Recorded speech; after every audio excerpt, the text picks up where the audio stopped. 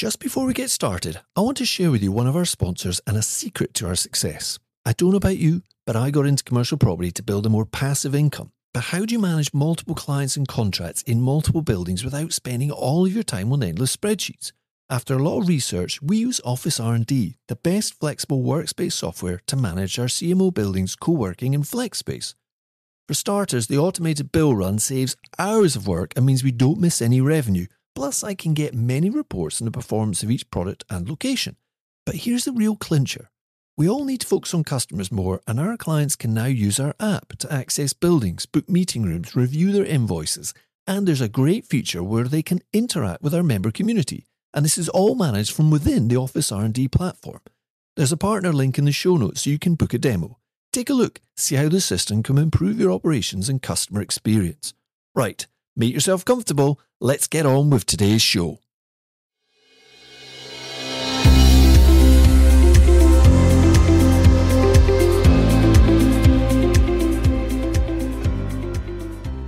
Hello and welcome back to the Commercial Property Investor Podcast, where we shine a spotlight onto commercial property investing for the private investor. And I'm your host, Jerry Alexander. Now, myself and my guests are not here to tell you how awesome we are or intellectually brilliant we must be to navigate this really complex or supposedly complex market. My job is to share with you how this market really works for property investors like you and me. There are more parts to this market than residential investing, granted, I appreciate that, but not as many as we're led to believe. It just takes time to understand the subtleties and nuances of the commercial market and learn how to identify the sort of different layers that make it up. But don't worry, that's what we're here to help you with. So this week, I'm talking finance again. And this time, it's financing the development of your new spaces. Picture the scenario. You've just managed to get a commercial property deal over the line. It was a struggle to get the money together, but you made it happen, and the building is either yours or will be very shortly. However, how do you finance the refurbishment or the development element? Because if you're going to add some value to an existing property, it often means you're going to have to add some cash to physically build it out. That's not always the case, of course. You could add value by sorting out some issues on the profit and loss on an already up and running property. In other words, reduce any unnecessary expenditure or increase the income through bringing the rent up to market rates, which can be done with rent reviews for leases or much more easily through the use of licenses, of course. Or you could find a new single-let tenant for the whole building who'll do the fit-out for themselves. But for this episode, I'm talking more about multi-let properties where you already have maybe some income, but there's an opportunity to let more space. Of course, we should have all worked out where the refurbishment finance was going to come from before we committed to the purchase. So this episode is to help you work out how to bridge that potential gap once you've bought the building. I've got 9 different ways of funding this, at least 7 of which I've used myself. But before I dive in to explain the 9 ways to finance this phase of your investment project, let's just start by saying the best way to redevelop a property may not always be clear at the beginning of the process. Sometimes, if there's already a partial income in place, then you may not need to redevelop the whole building to actually make it work financially. In other words, the income is already enough to give you a reasonable return. This gives you some wriggle room to work out what's going to be the best way of exploiting the remaining unlet space in your latest investment. Our most recent purchase had an income already in place, which effectively pays for the finance costs and leaves something left over after all the other costs. So we have the flexibility to respond more closely to what the market is asking for. Because if we didn't have that flexibility and we had to redevelop, we may have got the money up front, redeveloped it out fully, but then it might not have quite given what the market's after. But because we have that cushion of income there, it's allowed us the ability to respond to the market requirements that are coming to us. Now, if it is a full-blown redevelopment with new floors, ceilings, walls, electrics, plumbing, you name it, heating, windows, everything, at say £500 or even £1,000 a square metre, then granted, a 1,000 square metre building is going to need a bit more than a small trading loan to do the full redevelopment. So when I go through these, some will be applicable to different scenarios. Some will be suited to bigger or smaller scale redevelopments. You might even use a combination. But I suffice to say that if you're doing a full-on redevelopment, then you absolutely must get all that money agreed and sorted out up front, at least in 99% of cases. But this is talking more about developments where you have either the opportunity to add income because there's some there, or the opportunity to change the space without too much structural work. So first up, can you fund the redevelopment through cash flow? So this is the first one. Can your current property income be used for reinvestment? So if you're just starting out, then I can understand this is maybe not an option. But as your portfolio gets bigger, this is an excellent way to fund redevelopment. And if done in the right way, it can be really tax efficient. Effectively spending your profit on maintenance and repairs can reduce your tax bill at the end of the year. There are a few layers to this and some background computations, as the accountants would like to say, that you'll need to check with your accountant to get advice on. But suffice to say that if you're trying to build a portfolio and get some momentum, then this can really help make your money go further. Now, some of you might well be saying, that's fine for you, Jerry. You have a portfolio up and running, but what about me? This is my first commercial venture. Well, that might be true, but it's worth knowing for the future. Commercial can give you some more tax advantages than you'll ever get in residential, and refurbishment is definitely one of those areas, coupled with things like capital allowances and VAT. So the second one is, and I've mentioned this before, completing sections in a phased manner and letting space as you go is really helpful if you can do things in a phased manner. And if you can, it will allow you to respond in real time to market demand, as I said earlier on, and it can become almost self-funding, but of course it does mean it will be a slow process. So if that is your choice and speed is important to you, then this method might be a bit restrictive.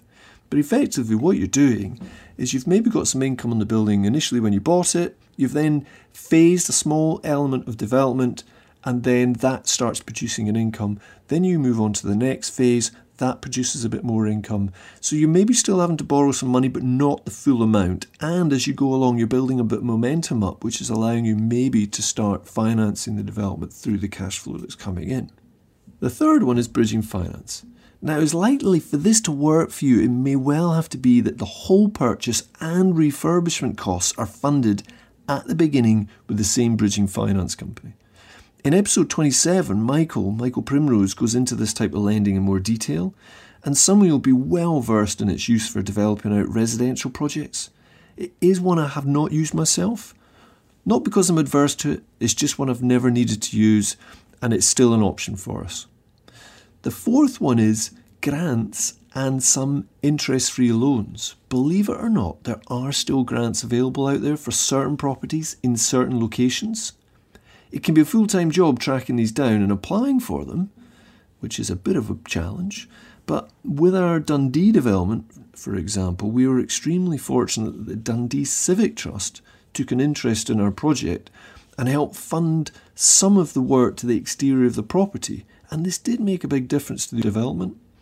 I've also recently learned of a new local government fund to support bringing back older properties into use in the area where we actually live, but unfortunately we don't have any developments in that area right now.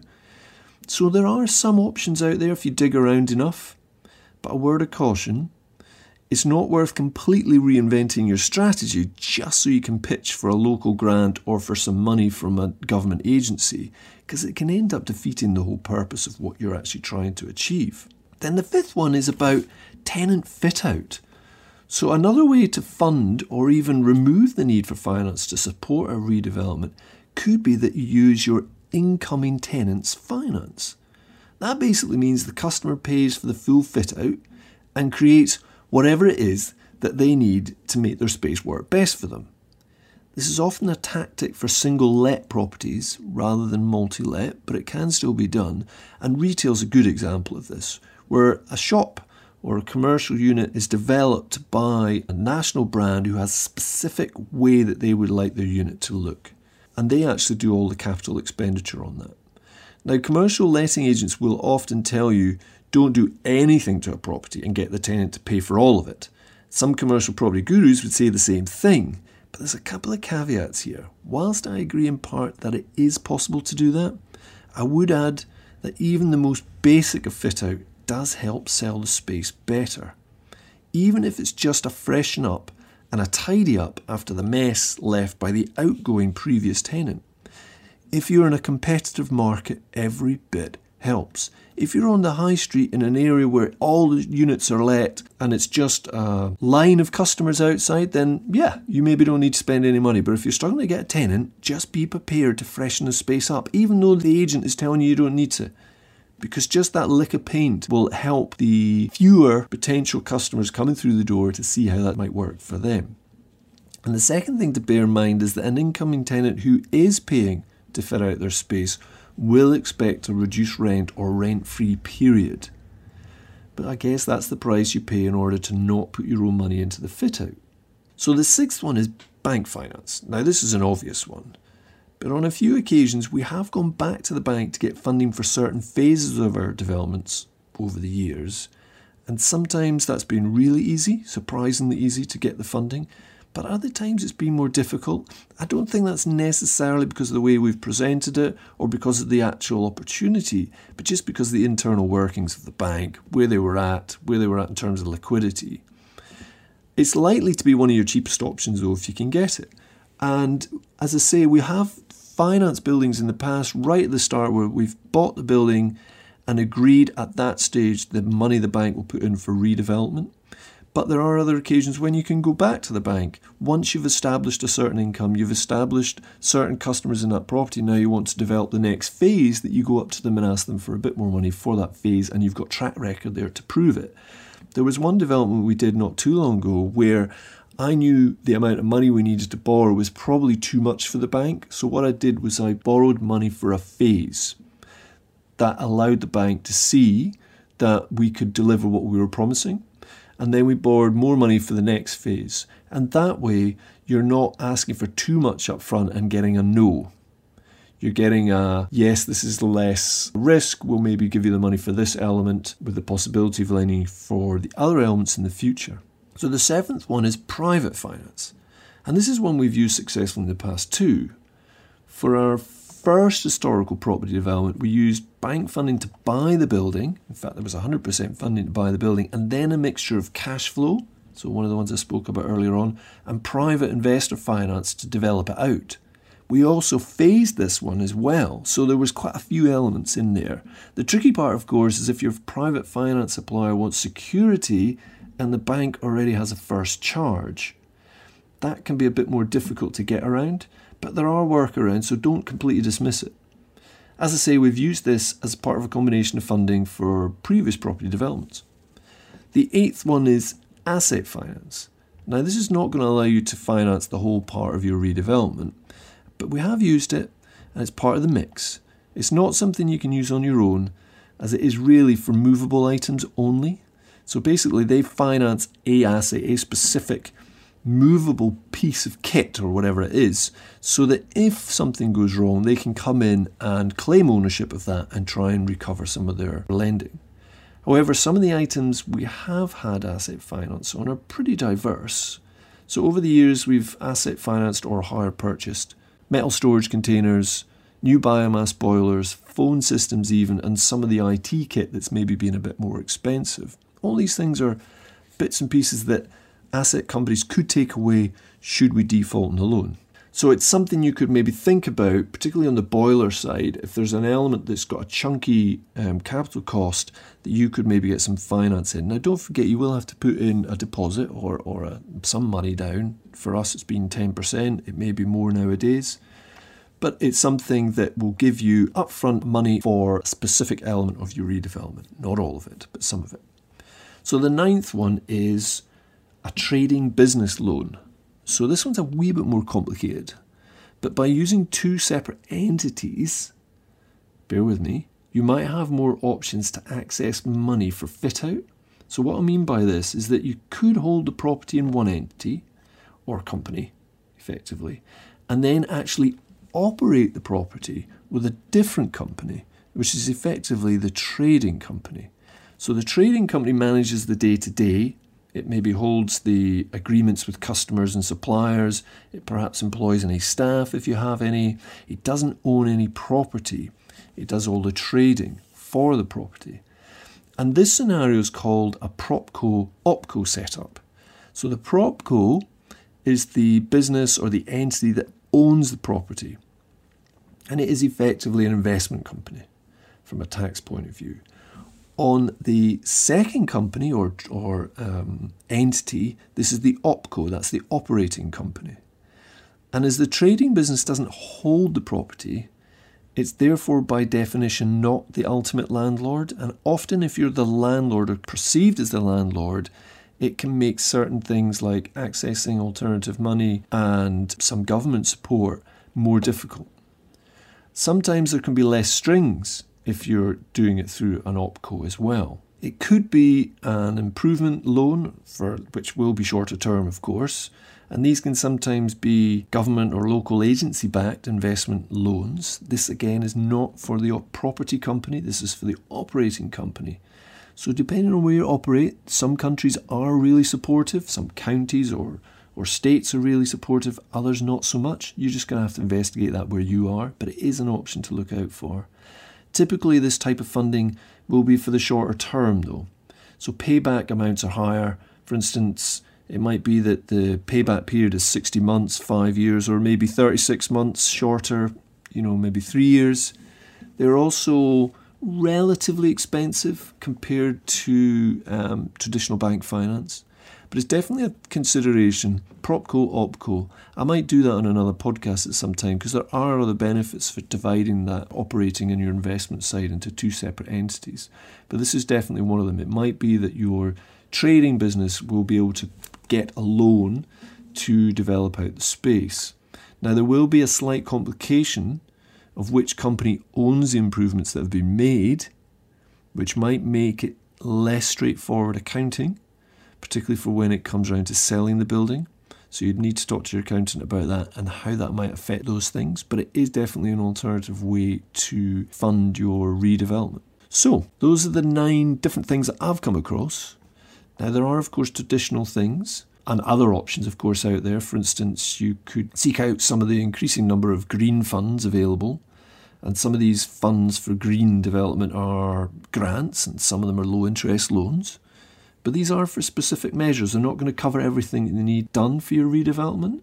So they're definitely part of the mix and becoming increasingly so, but they're not going to fund everything for you. Most of these 9 I've used myself. There's only a couple in there I haven't. And quite often it's a number of them. So let's just quickly review them. And the first one is really an exciting one. Can your current portfolio income be used for reinvestment? And I appreciate that might not be the case for you right now, but momentum will eventually pick up for you, which is why I really encourage you not to flip your commercial properties, but to keep them, to keep the cash flow and to build on it. If you think about it, eventually, if you keep adding income-producing properties to your portfolio, they will start kicking off enough cash flow, you'll be able to fund your own redevelopments without having to sell anything. That's how you build real momentum in this. But it does take patience and discipline, of course, to get to that stage. But when it begins to happen, it is a bit of a revelation. And of course, it actually means things can speed up even more. If you're not crystallising tax by selling properties and you're using the other tax advantages at your disposal, then commercial property can give you real momentum and it can build much quicker than residential, particularly in terms of funding your own developments through the cash flow you're producing. It's really exciting and it can be very tax efficient. This is one of the key advantages of commercial investing, and it's not talked about nearly enough. So the second one of those, going back to the list, is completing sections in a phased manner, letting space as you go along. It's a form of self-funding, but it is a bit slower, but it helps. And it also helps to prove to potential lenders that this project works. The third one is bridging finance, which some of you have used before to get things up and running quicker. It does tend to be a shorter loan period, so you need to be confident in your exit for that one. Fourth one was grants and some interest-free loans. Believe it or not, there are still grants available for certain properties in certain locations. It's worth looking into that and scouting around or asking one of your members of your team to look into that, because when you do find them, they can be very worthwhile. The fifth option was get the tenant to fit out the property. And commercial letting agents will often tell you, don't do anything to the property, get the tenant to pay for all of it. And that is sometimes possible, but it's not always easy, is that? And you could end up holding a property for quite a while when actually a simple tidy up might have been enough to sell the space to a prospective tenant when it's a buyer's market. So just bear that in mind. The sixth one was bank finance. It's certainly likely to be one of your cheapest options. You just need to work out whether you're going to apply for that up front, whether you're going to apply for it in bits rather than a full chunk, and what security the bank's going to get for that. Bank finance is a whole topic of its own, is it not? But private finance, and we have used this for, as I say, a combination of funding for previous property developments. It's definitely a source that we want to work on more. It's helped us with our latest development, so we've not had to put any bank finance in at all, which is great, and some cash flows help with that one too. So as I say, momentum builds. You can start looking at maybe not using bank finance, which will allow you to offer private finance a bit more security. So the eighth one was asset finance, and as I mentioned, we've asset financed storage containers, biomass boilers, phone systems, IT kit, that sort of thing. Things that are movable and that the company could take security over. And then the last one was consider using a PropCo OpCo so that the trading business can potentially pick up a loan to redevelop the space for itself, for its business activity, which is letting space to potentially smaller businesses. So I hope that this has made you think about how you can potentially fund your own future developments and the redevelopment element of it. And you can see how climbing up this ladder will give you more options. And more options will open up for you as you get more momentum. The key is to get started now. You've heard me say that a few times. You can't get a big machine moving from a standing start in fifth gear. It's just not possible. You need to get started in first and build momentum. Eventually, it can gather pace all of its own. If you want to join in with the conversation with other commercial property investors, then jump on our Facebook page. You'll find it in the usual place, all the W's, facebook.com/commercial property investor. On that page, you'll see a tab you can click on to get access to the private Facebook group. I look forward to talking with you in there. That's where you'll find some more content about commercial property and, of course, other investors who are on the same journey. So have a great week. Go on, take a positive step to move forward on your commercial property journey and do that today. Thank you and all the best. You've been listening to Jerry Alexander on the Commercial Property Investor Podcast.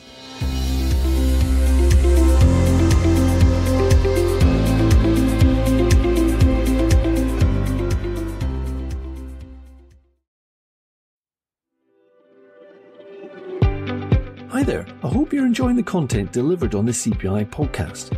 Even though it's free to listen to, it actually takes quite a bit of time and financial commitment to deliver each and every episode.